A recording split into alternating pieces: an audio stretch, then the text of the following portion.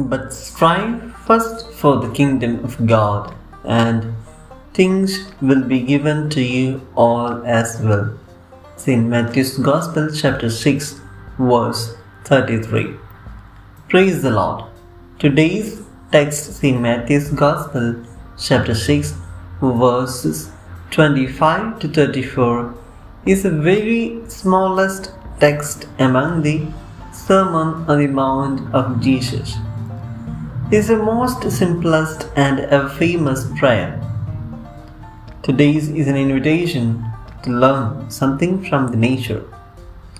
Nature is the best teacher. Nature can teach us some stainless realities of life. This text is an invitation to trust in the God's providence and His love and care, and to live in present.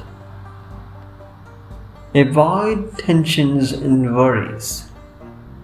Trust in God and only in God. Avoid our tensions for 3 reasons.